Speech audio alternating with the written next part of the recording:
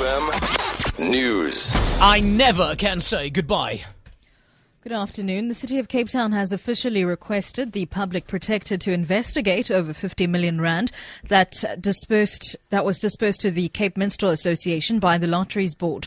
City Councillor JP Smith handed over documentation to the Public Protector's office in Cape Town. He says they want the Public Protector to investigate exactly how the association spent the money.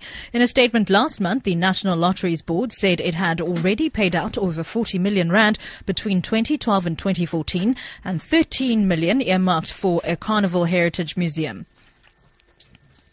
46 learners at a private college in Athlone have been found guilty of group cheating during their 2014 matric exams. The Western Cape Education Department launched an investigation after markers noticed similar answers during the marking process. It was the only school in the province involved in group cheating. Provincial Education spokesperson Millicent Merton says it's not clear yet what action will be taken against the culprits. The investigation found that candidates participated and were aided in copying in 9 papers covering 7 subjects. The subjects included physical sciences, life sciences and mathematics, among others. The investigators audited every paper written at the Athlone campus. They also interviewed teachers and candidates. The investigation involved 46 candidates. They have not received the matric results.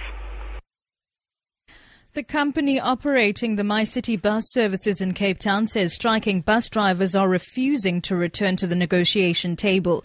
A small group of drivers affiliated to the union SATAU began their unprotected strike 13 days ago over working conditions and union rights. Transpeninsula Director Khalid Berdin says the impact of the strike is minimal and affecting the inner city services only. We cannot infringe on anyone's constitutional rights in order to grant the union their demands. We also find that 20 days requested leave in addition to normal leave to still be unreasonable. We've offered 7 and they have declined it, and that was one of the reasons why they opted to strike instead of going to arbitration. And finally, schools in Liberia are reopening today, 7 months after they were closed in an effort to limit the spread of Ebola. The number of new infections in the country has fallen significantly, with only a handful reported last week. The Liberian Education Ministry says class sizes will be smaller than usual to help stop infection from spreading. For Good Hope FM News, I'm Sibs Machiela. Good Hope.